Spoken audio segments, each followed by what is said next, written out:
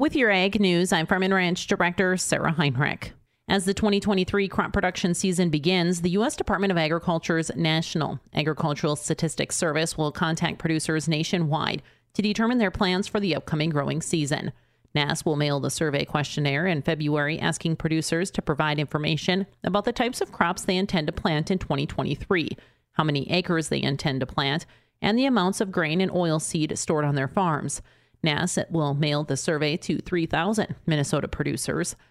Survey results will be published in the prospective plantings and quarterly grain stocks reports to be released on March 31st. And we'll be back with more Ag News right after this. If you're looking for land or a specific piece of equipment for your farm, ranch, or construction site, add steffesgroup.com to your list of favorites. You'll find all of their upcoming auctions in your area and nationwide. If you have equipment to sell, check out the deadline to consign for their next bi-monthly online auction. Go to steffesgroup.com today. Get in on the action of an auction anytime, day or night. That is STEFFES Group.com.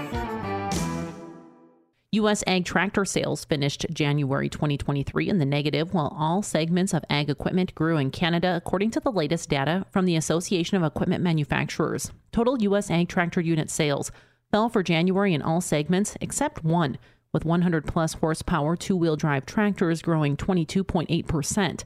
U.S. combine sales, however, continued its growth streak, climbing 132.7% year over year. In Canada, combine harvesters led sales again, up 179.6%, moving 137 units in January.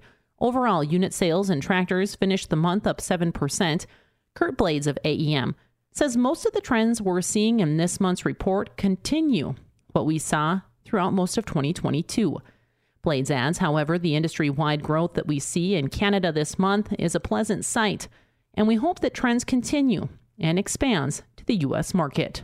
With your Ag News, I'm Farm and Ranch Director Sarah Heinrich for the Growing Harvest Ag Network. And be sure to subscribe to the Growing Harvest Ag Network podcast, available on iTunes, Google Play, or wherever you get your podcasts. Once again, I'm Sarah Heinrich for the Growing Harvest Ag Network.